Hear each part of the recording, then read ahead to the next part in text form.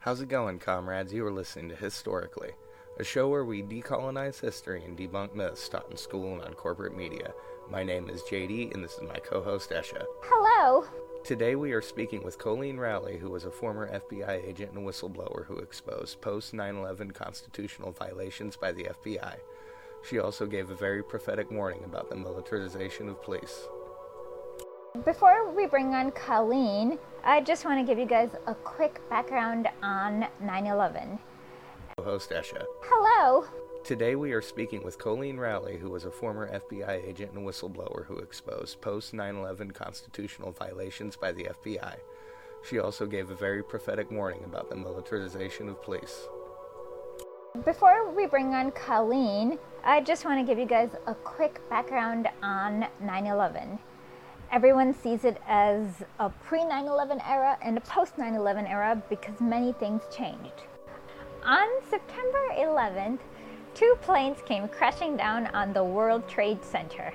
The same day, our freedoms came crashing down, because immediately afterwards, the Bush administration used 9/11 as an excuse to authorize an endless war against an invisible enemy. On September the 11th, enemies of freedom committed an act of war against our country. Americans have known wars, but for the past 136 years, they have been wars on foreign soil, except for one Sunday in 1941. Americans have known the casualties of war, but not at the center of a great city on a peaceful morning. Americans have known surprise attacks, but never before on thousands of civilians. All of this was brought upon us in a single day, and night fell on a different world, a world where freedom itself is under attack. Americans have many questions tonight. Americans are asking, who attacked our country? The evidence we have gathered all points to a collection of loosely affiliated terrorist organizations known as Al-Qaeda. They are some of the murderers indicted for bombing American embassies in Tanzania and Kenya, and responsible for bombing the USS Cole. Al-Qaeda is to terror what the mafia is to crime, but its goal is not making money. Its goal is remaking the world and imposing its radical beliefs on people everywhere. They are sent back to their homes or sent to hide in countries around the world to plot evil and destruction. The leadership of Al-Qaeda has great influence in Afghanistan and supports the Taliban regime in controlling most of that country.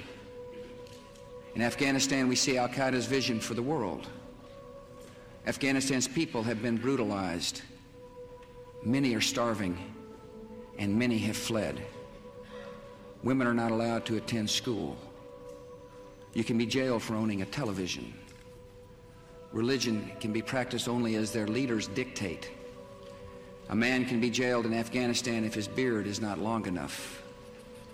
The United States respects the people of Afghanistan. After all, we are currently its largest source of humanitarian aid, but we condemn the Taliban regime. It is not only repressing its own people, it is threatening people everywhere by sponsoring and sheltering and supplying terrorists. By aiding and abetting murder, the Taliban regime is committing murder. And tonight, the United States of America makes the following demands on the Taliban. Deliver to United States authorities all the leaders of Al-Qaeda who hide in your land. Release all foreign nationals, including American citizens you have unjustly imprisoned. Protect foreign journalists, diplomats, and aid workers in your country. Close immediately and permanently every terrorist training camp in Afghanistan, and hand over every terrorist and every person in their support structure to appropriate authorities. Give the United States full access to terrorist training camps so we can make sure they are no longer operating. These demands are not open to to negotiation or discussion. A month and a half after 9/11, under the guise of national security, the Patriot Act was the first of many changes to surveillance laws. Now, the government monitors everyone's phone calls and emails, bank information, and everything searched on the internet. While most Americans thought it was created to catch terrorists, the Patriot Act actually turns regular citizens into suspects. Last month, House leaders declared that they needed 21 additional days to pass legislation giving our intelligence professionals the tools they need to protect America.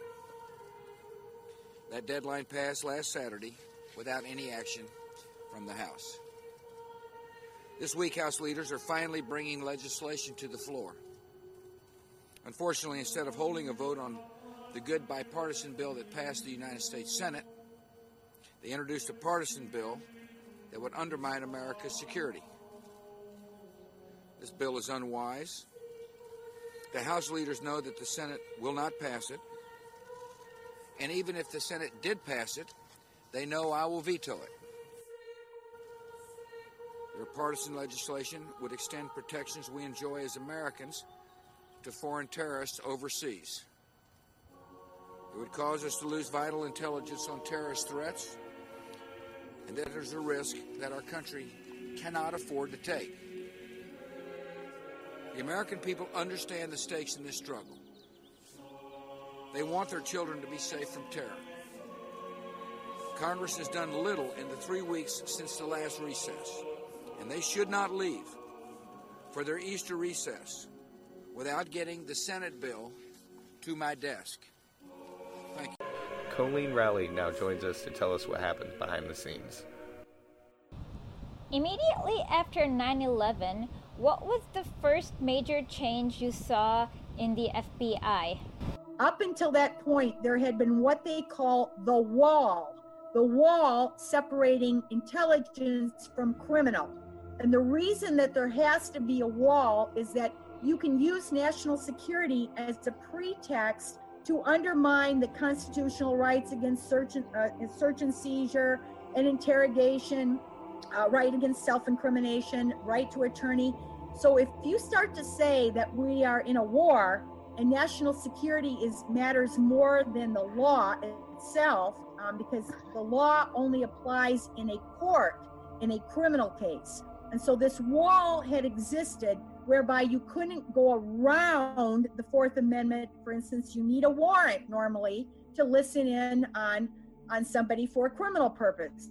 I worked on mafia cases in New York City in the 1980s, and all of our monitoring of mafia criminals was done legally because we got a criminal warrant and a district judge signed off that we had probable cause. Well, that's not how it works in the intelligence area. We monitor, like even Angela Merkel, we monitor all kinds of foreign people, but then they started after 9/11 monitoring Americans too. And so one of the first legal things that happened, and it happened in a variety of ways, it happened for starters because the court itself, the FISA Court of Appeal, determined that the FBI did not need to prove that they were engaged in a, it's called a foreign intelligence purpose. So they didn't have to show that they were working only for foreign intelligence. They could say, this is for criminal purposes as well. And that brought the wall down. Who would provide any legal excuse for any action the Bush administration wanted to carry out. Normally, a terrorist incident would have been handled exclusively by the FBI and tried in the civilian court. But President Bush authorized a war against an invisible enemy. And then later, during this war, when President Bush didn't want to treat people that were captured as prisoners of war, John Yoo came up with a new concept that wasn't in the Geneva Conventions about how certain provisions don't apply because they were unlawful enemy combatants, and thereby they could be shipped to Guantanamo and tortured. And speaking of torture, why don't we listen to what John Yoo's beliefs are about torturing children? If the president deems that he's got to torture somebody, including by crushing the testicles of the person's child, there is no law that can stop that. No treaty And then also no law by Congress. That's what you wrote in the August 2002 memo. I think it depends on why the president thinks he needs to do that.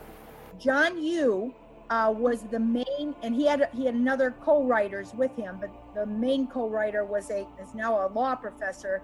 So is John Yoo. They were working for over a year in churning out memos for the Office of Legal Counsel.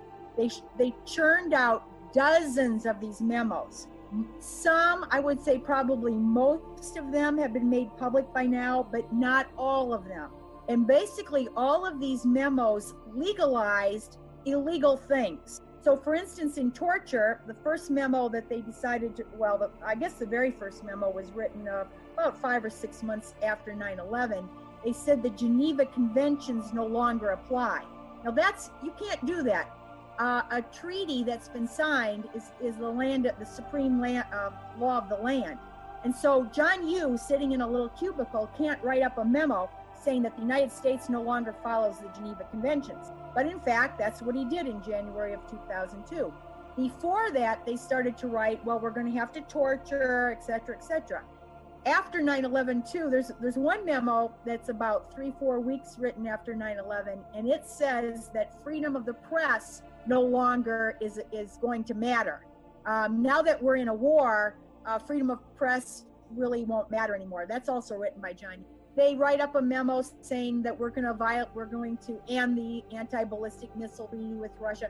Again, there are dozens of these memos, and all they essentially do is say that something that was highly illegal is going to be legal from now on because we're in a war, and our national security takes precedence over all the prior law.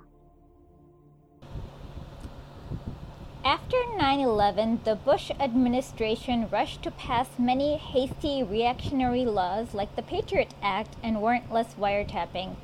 How did the internal operations of the FBI change in response? I have 2 questions now. After 9/11, I do remember the FBI just went to random, mostly Muslim Americans' houses and just dragged their parents away or whatever. What was the reasoning behind it? And was Mueller the FBI agent at that? What did he do for that? Yeah, Mueller, when I wrote a Huffington Post about Mueller and Comey not being the heroes that they've been made out to be, and why can't anyone remember this history and these track records, that was one of the things I pointed to. It was also one of the things I pointed to in the letter I wrote in February to Mueller, basically warning him about Iraq. And I really picked all of these, as many items as I could, one of which was that what they called the post 9/11 roundup. And so in New York City especially, but even in some other places, there was enormous pressure. Mueller was the FBI director. He was allowing this to happen, and Ashcroft, and they were just going along, telling the American public that they were handling the crisis by increasing numbers of arrests and detentions. And so we were putting out press releases on a daily basis telling the American public how many people had been arrested and implied that they were arrested as terrorists. Oh. And so this went on every single day. Our office had to send in a report every day saying how many people. And in fact, we had, our office had detained visa for lapsed visa Moussaoui, who was the only terrorist connected to the hijackers. So we just kept sending in a report that said one every day. But every other office was trying to stop people, and mostly they ended up with several hundred, almost 1,000 people detained in New York City. And wow. The jailers, in most cases, were led to believe that they were terrorists. Oh, God. They were actually beat up. Some of them were beat up because the jailers thought they were terrorists. And so after the 9/11 Commission, let's see, I'm trying to remember who found this out. Actually, no, go back. It was the Inspector General. Finally, 3 years later, in the summer of 2003, I believe. So it would have been 2 years later. It was the summer of 2003. Finally, the Inspector General for the Department of Justice found out, investigated this whole post 9/11 roundup, and found zero of those people that the FBI detained. And like I said, in some cases they were beat up and brutalized, were terrorists. And so, again, now all of this is water under the bridge.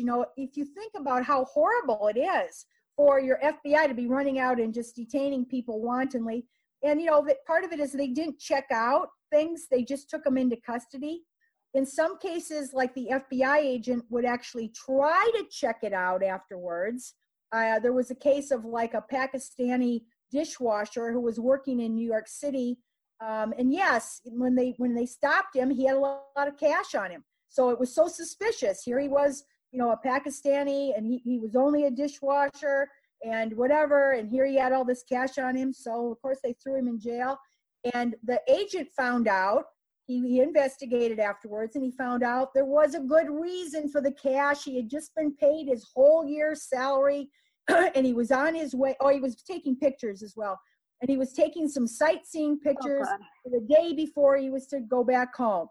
And when the agent found out, they tried to get the guy released. And he was unable to get the guy released because Ashcroft, once they were all in custody, was now nervous about releasing any of them. And so they kept a lot of them for an entire year. And, again, this was all wrong. You never heard any of them. No one admitted they were wrong afterwards. Ashcroft said, I will never admit I'm wrong because I was just trying to help the American people, keep the American people safe. And Mueller said much the same.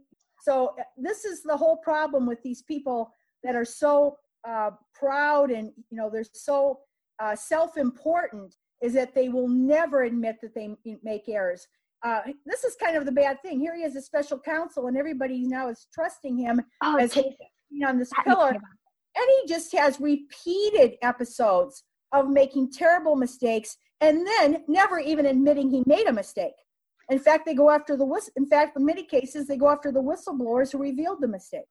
And my cover was that I'm a French and Syrian individual who is seeking to embrace my Islamic roots. But in truth, Craig Monte says he was working as an undercover spy for the FBI. So what they told me was that I would be trained as a Muslim to infiltrate mosques. He's an ex-convict who claims over the course of many months, he secretly recorded conversations with hundreds of Muslims, including in more than 10 different mosques in the Los Angeles area. And then he all of a sudden jumped into like, I can get us weapons to go do something in some building in LA or something like that. Curdy and others worked out at this Irvine, California gym where Monte admitted recording conversations with Muslims as they exercised. These Arab Americans say his actions while working for the FBI amounted to entrapment and violated their constitutional rights. He was telling people, I have a sheikh in Afghanistan that I know. I was hearing that, and I was hearing him saying stuff like, I have access to different things. That, I can help you out plan something, you need to plan something. Those were the types of things that I was hearing. Troubled by Monte's words, this man, Ahmadullah Niazi, reported him to the FBI. Soon after that, the FBI arrested Niazi for a charge that boiled down to lying on his U.S. passport application. So a lot of this occurred increasingly as the so-called global war on terror went on and on and on. It just got worse. All of these things, the entrapment cases, everything just seems to have gotten worse. But there was a Department of Justice Inspector General report in about, I don't remember now, 2009 or something like that, 2010. There were many Inspector General reports criticizing Mueller's FBI. And one of them was specifically on this problem that you just mentioned, which is that the FBI, and by the way, it violates First Amendment, freedom of religion, freedom of press, freedom of association. So they sent people into a lot of different groups. And there was one group I remember in, I want to say Pittsburgh or Pennsylvania, Philadelphia, Catholic Peace Group, all of these groups, and they find out that it's not based on any real level of evidence. They don't have any, They don't have any reason for doing this. And right now, they changed the Attorney General guidelines that came about as a result of the Church Committee in the 1970s, when J. Edgar Hoover was sending agents to spy on everybody. That was what went on under J. Edgar Hoover. He didn't have to follow laws, and he was sending agents to spy on all kinds of things. Martin Luther King was considered Hoover's top enemy. So he planted microphones, everything. So that resulted in the Church Committee in 1976 to 77, something like that. One of the big remedies was that they formed Attorney General guidelines that prohibited the FBI from sending in agents to infiltrate groups or churches or mosques or whatever, unless they really had a higher level of evidence. Those guidelines got, over the years, first they got watered down, then they got watered down again, and then they just got tossed away. And now, essentially, they don't need any real level of evidence. But Mueller actually got criticized because he had sent agents into all kinds of groups, and without any, they were all, some were environmental groups. Anti-fracking was one of the things that was going on. And so, they considered anybody who had an opinion, essentially, could be dangerous. Oh, wow. And that hasn't, I don't think that any of this, when I'm talking about Mueller, I don't think any of it really stopped under Comey. And I would expect that a lot of it hasn't stopped under Wray as well. I think that as long as you can posit that there's this, danger or enemy, everyone's going to fall into that trap whereby the old standards that they used to adhere to, you argue that we can't stick with those standards because they're too restrictive on us. We have to take the gloves off. So I think that that's probably still going on. All of his appointees, one of which is Mueller. Mueller, I think, has a way. He's got that square-jawed Ephraim Zimbalist Jr. G-man, and you see this now, especially with all of your Democrats believing that he's telling the truth. So he's got this kind of dominating persona that somehow he's modeling integrity. After he was appointed as the special counsel, I wrote an article called "Mueller and Comey Are Not Heroes." And I essentially started off by saying, I can't believe everyone has forgotten their history. Because Mueller, not only in 9/11 and his testimony in Iraq, but I mean, these guys got almost everything wrong, sometimes just by pure incompetence they got it wrong, let alone the sycophancy to power. Mueller and Comey both fingered the anthrax killer as being Stephen Hatfield. And this was a guy that the American government later had to pay $5 million to because he's totally innocent. So then, that was Mueller and Comey doing that. Can you remind as to what the anthrax killer was and who he was, what the anthrax issue was? The anthrax killer is another big piece of this, because this guy, whoever he is, and maybe it's more than one, but we know one thing for sure. He came out of Fort Detrick American Bioweapons Research. And so the United States has all these horrible germs, and including anthrax and other things that they do experiments and research on. And no one, it's never really quite explained why they're doing this. Obviously, I think they're doing it for purposes of having the United States have its own weapons, having its own bioweapons. But Fort Detrick was a location that did this research, including with anthrax. And there is one thing that's pretty well confirmed, is whoever that anthrax killer was, who started sending anthrax-laden, very, very powderized anthrax to different places. And these letters got mixed up in the mail, and they killed people. And I think, how many people total? 10 people or something that they ended up killing. But they killed people all over, and they were sent to senators' offices. They were also sent to media offices.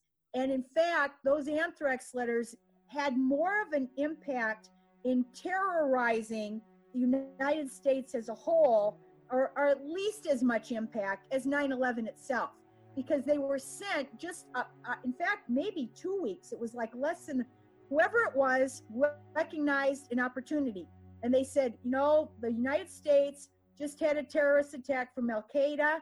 I'm going to impersonate being Al-Qaeda, and I'm going to add to the terror by sending anthrax letters throughout the mail. So again, Mueller and Comey, they got this notion that it was this innocent man, Stephen Hatfill, and they weren't able to identify who the real anthrax killer was. Eventually, years and years later, after paying off Hatfill $5 million because he was innocent, they eventually claimed it was a guy named Bruce Ivins who worked at Fort Detrick, who committed suicide. And I don't know for sure. I just have an open mind, certain skepticism, but also really don't know. It could have been Bruce Ivins for different reasons, but it also possibly could have been somebody else that they have yet to identify. And because he committed suicide, so it really is one of these things that isn't quite known. But what we do know is the anthrax itself is pretty well confirmed that it came out of Fort Detrick. And quick question: what was Comey's role in 2003, and what was Mueller's role in 2003? Well, Mueller was, of course, the FBI director, and he was the second longest FBI director after J. Edgar Hoover, because Obama kept him on for 2 more years. So he ended up being the FBI director from 2001 till 2013 or something like that, 14. Comey was a Department of Justice official at the same time as Mueller was FBI director. And they had that famous moment, and this goes back to what I was telling you about the John Yoo memos. All of these illegal memos were being written up, and they were based on emergency powers. When we're in war, John Yoo, his theory is of imperial presidency, that the Constitution says that if you're in a war, the president can basically have martial law powers. That's what a lot of the memos are based on. Wow. Now, the American people didn't know that Bush had declared martial law because it wasn't publicly declared. But the memos themselves were based on that theory, that in a time of war, it's an emergency, and the president doesn't have to follow Fourth Amendment, Fifth Amendment, First Amendment. None of those things matter anymore. And so when John Yoo left the Office of Legal Counsel and his replacements came in, they started looking at those memos. One of those people that looked at them was Comey. Comey was a assistant attorney general. And in fact, he became the acting attorney general for a short time when Ashcroft had a pancreatic attack and went to the hospital. And Comey refused to sign off on these regular periodic emergency orders. Every 90 days, Ashcroft was signing something saying, it's an emergency, therefore we don't have to follow the law. It's an emergency. That went on for, 2-3 years. And Comey had banded together with some of the new people in Office of Legal Counsel and Mueller. Of course, Mueller and Comey are very close. They've always been very close. And they really bonded even more so during this hospital room thing, where they got Ashcroft to refuse to stand off. Now, there's another part to that story, though, because everybody thinks of Mueller and Comey as being so brave in standing up to illegal things. Okay, fine, that they did that little bit, but really, what's the word for this? There's a word. It's kind of a false belief, because what they essentially did afterwards is they went back to the drawing board and they just tweaked the legal authorities that John Yoo had used. John Yoo had just said, well, it's the president's commander-in-chief powers. I don't have to even worry about anything else. When they went back to the drawing board, they based all of these illegal things not on emergency orders and not on commander-in-chief powers, but they based them on the authorization to use military force, and later on a little bit on the Patriot Act, and that was for the monitoring part of it. They based this was later. By the way, the Patriot Act was passed. No one even knew that this would happen. But a couple of years later, they opportunistically grabbed one of the provisions of the Patriot Act. And again, what it was is these are lawyers, and what they're doing is they're fashioning different ways of accomplishing the same goal. And so all these illegal things continued. That hospital room didn't change anything. All the illegal things continued. They just changed the basis for the legal authority. And the truth is, John Yoo was extremely sloppy and lazy. And also, in all fairness, he was ordered to do these things quickly. And so when he wrote up his torture memo, he wrote up the really nonsense, by the way, that everything up to death and organ failure was not considered torture. But that was because he was under the gun. They only gave him a week to write it up because they had already started torturing.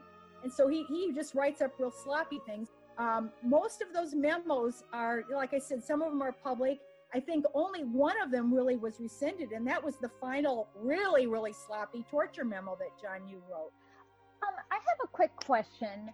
I remember a former FBI agent, Ali Soufan or something, saying that he actually, the CIA came in and tried to torture. Did the FBI also torture? Because I was under the impression they didn't. But well, I've met, I don't know him really well, but I've met Ali Soufan a couple of times, and I tend to think he did very sincerely and really, I should say, almost dangerously so for himself and his career, oppose the CIA torture. He was one of the only agents, he knew about it, of course, because he had been called in initially to interview the same Zubaydah, one of the first people they caught. And he had gotten information from Zubaydah without torturing. His method, as all FBI method is based on rapport building.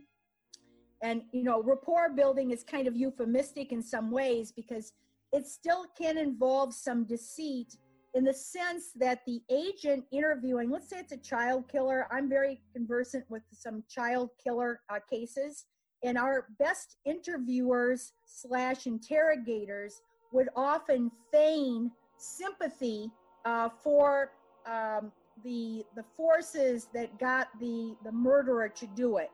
So for instance, in a kind of a Lolita type case where somebody murders children, the perpetrator, the child murderer, will often think that the child was, luring them or flirting with them, etc. There's all different things that are in the mind of the person.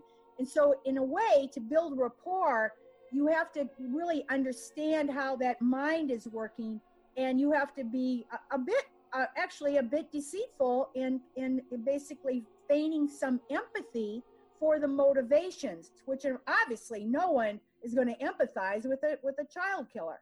So that does exist in rapport building. But Ali Soufan was not torturing, and he did sincerely oppose the stupid, ridiculous, counterproductive things that the CIA went to, because based on their contractors who were they were SERE. SERE. They had trained military people to try to resist torture. And so they grabbed these two psychologists who knew nothing about interrogation, knew nothing about it. And these guys made up, well, here's what you can do. You can put people in boxes. You can sleep deprive them. You can try to induce helplessness. And so all their goal was to induce helplessness. And, I think they were successful in that. They actually caused brain damage. They caused blindness. They killed people in the process of doing this, inducing helplessness. But did they get any good information? No. And so I think Ali Soufan, as far as I know, and like I said, I've met him briefly a couple times, and he signed our veteran intelligence professionals. We've written, 4 or 5 memos against torture. Our retiree veteran intelligence professionals that Ray McGovern founded, and Ali Soufan has signed the ones that were opposing torture. I don't know, that sometimes this rapport, but somebody might say that the rapport building in some cases was overly coercive in some ways, but I'm just going to go back to that word. That's actually the wrong word to use. The law itself is that you cannot overcome a person's free will. And so if you overcome a person's free will, and the reason for that law, the Fifth Amendment, whatever, overbear a person's free will, the reason for that is it would actually lead to fraud on the court, because you would be putting in false confessions. Going back to what I said about entrapping, it's not that difficult to get people to admit to having committed a crime. And in fact, there are false confessions all the time. And so the law is that you're not to overbear a person's will. And, it can be kind of a fine line there, even if you don't get into physical torture, because some people are more vulnerable, etc. And it's kind of if you plant ideas in their head and etc. We're going off topic here, but it's okay. I think Ali Soufan is really pretty good on this stuff. At least very good on torturing. Did the FBI also torture people? Well, there's the police in the old. It depends on when you're talking about. After 9/11. After 9/11, I don't know. I really don't. Not that I'm aware of. Ali Soufan was lucky enough to be connected directly to the number 2 assistant director at the time, a guy named Damuro. And he called back up to Pat Damuro and he says, "Oh my gosh, I can't believe it. The CIA's arrived and they're going to start torturing." He goes, "That's not the FBI way, is it?" And Damuro agreed with them. He goes, "No, we're not going to do that." And Damuro was able to get Mueller to say that the FBI, if you were witnessing torture, you were supposed to leave. You weren't supposed to actually witness it. However, Ali Soufan's partner stayed on and witnessed it. So it took a little while for this policy to be refined. Also, some FBI, probably Ali Soufan, but I'm not sure, other people had begun to document some of this torture. And the reason that the FBI was documenting it was because they thought this is a war crime. You're violating the Geneva Conventions. Yes. And so that FBI file, which was reported to have begun, that somehow that got destroyed, because afterwards, under Freedom of Information and stuff, there's no such thing that they can find that exists. But I think probably the early reports were correct. And I'm just going to say one other thing. No one knew that John Yoo, in January of 2002, had written a memo saying the FBI no longer follows the Geneva Convention. I mean, how many people in the FBI would have known that there was a secret Office of Legal memo that said that the United States was no longer following the Geneva Conventions? And so because of that, FBI agents would have said, "What? That's torture. They're torturing. They're going to waterboard, etc. That's highly illegal. I've got to document that." They would have been kind of, Dudley Do-Right. And so I think that possibly there was a file, but, again, under Mueller's watch, that all disappeared. Oh, wow. Oh, okay. So this brings me to about 2003, where A. Mueller claimed that there was this is in his Senate testimony, where he claimed that there were 5,000 Al-Qaeda operatives in the United States. Yep. I know, it sounds ridiculous. And also,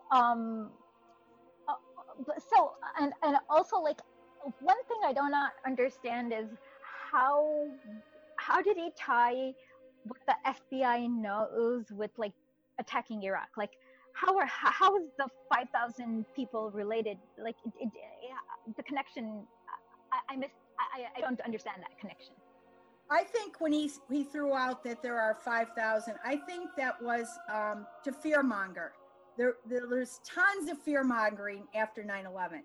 And like I said, the anthrax letters, killings, really even furthered that more. There were quite a number of officials who actually wanted to go with tying the anthrax to the 9/11. in order to for purposes of launching wars, and etc. So I think that number was just based on, I don't know what it was based on. I don't think it was based on anything solid.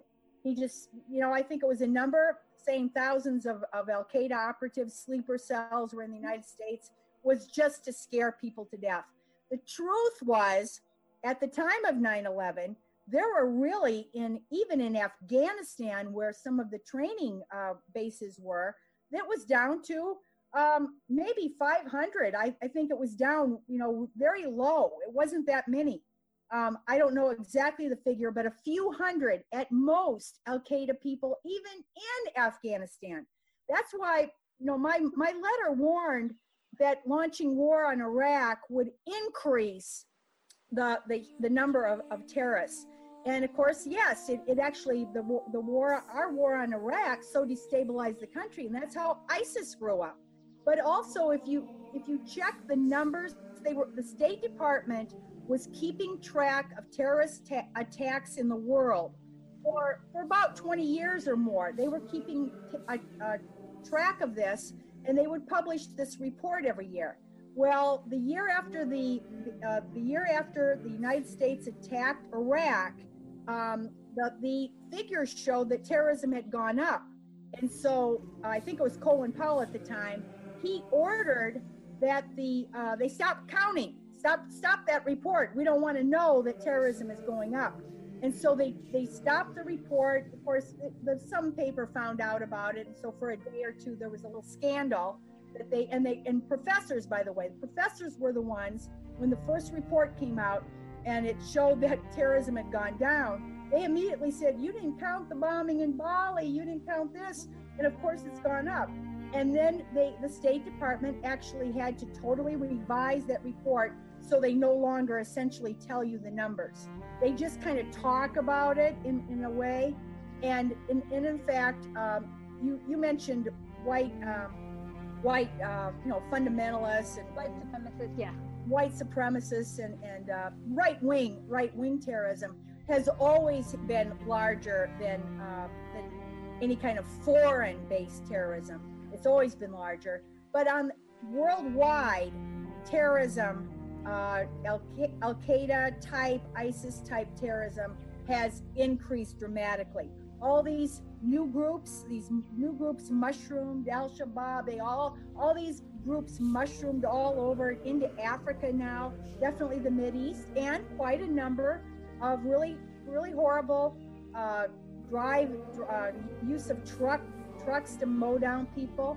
And so it's very, very sad.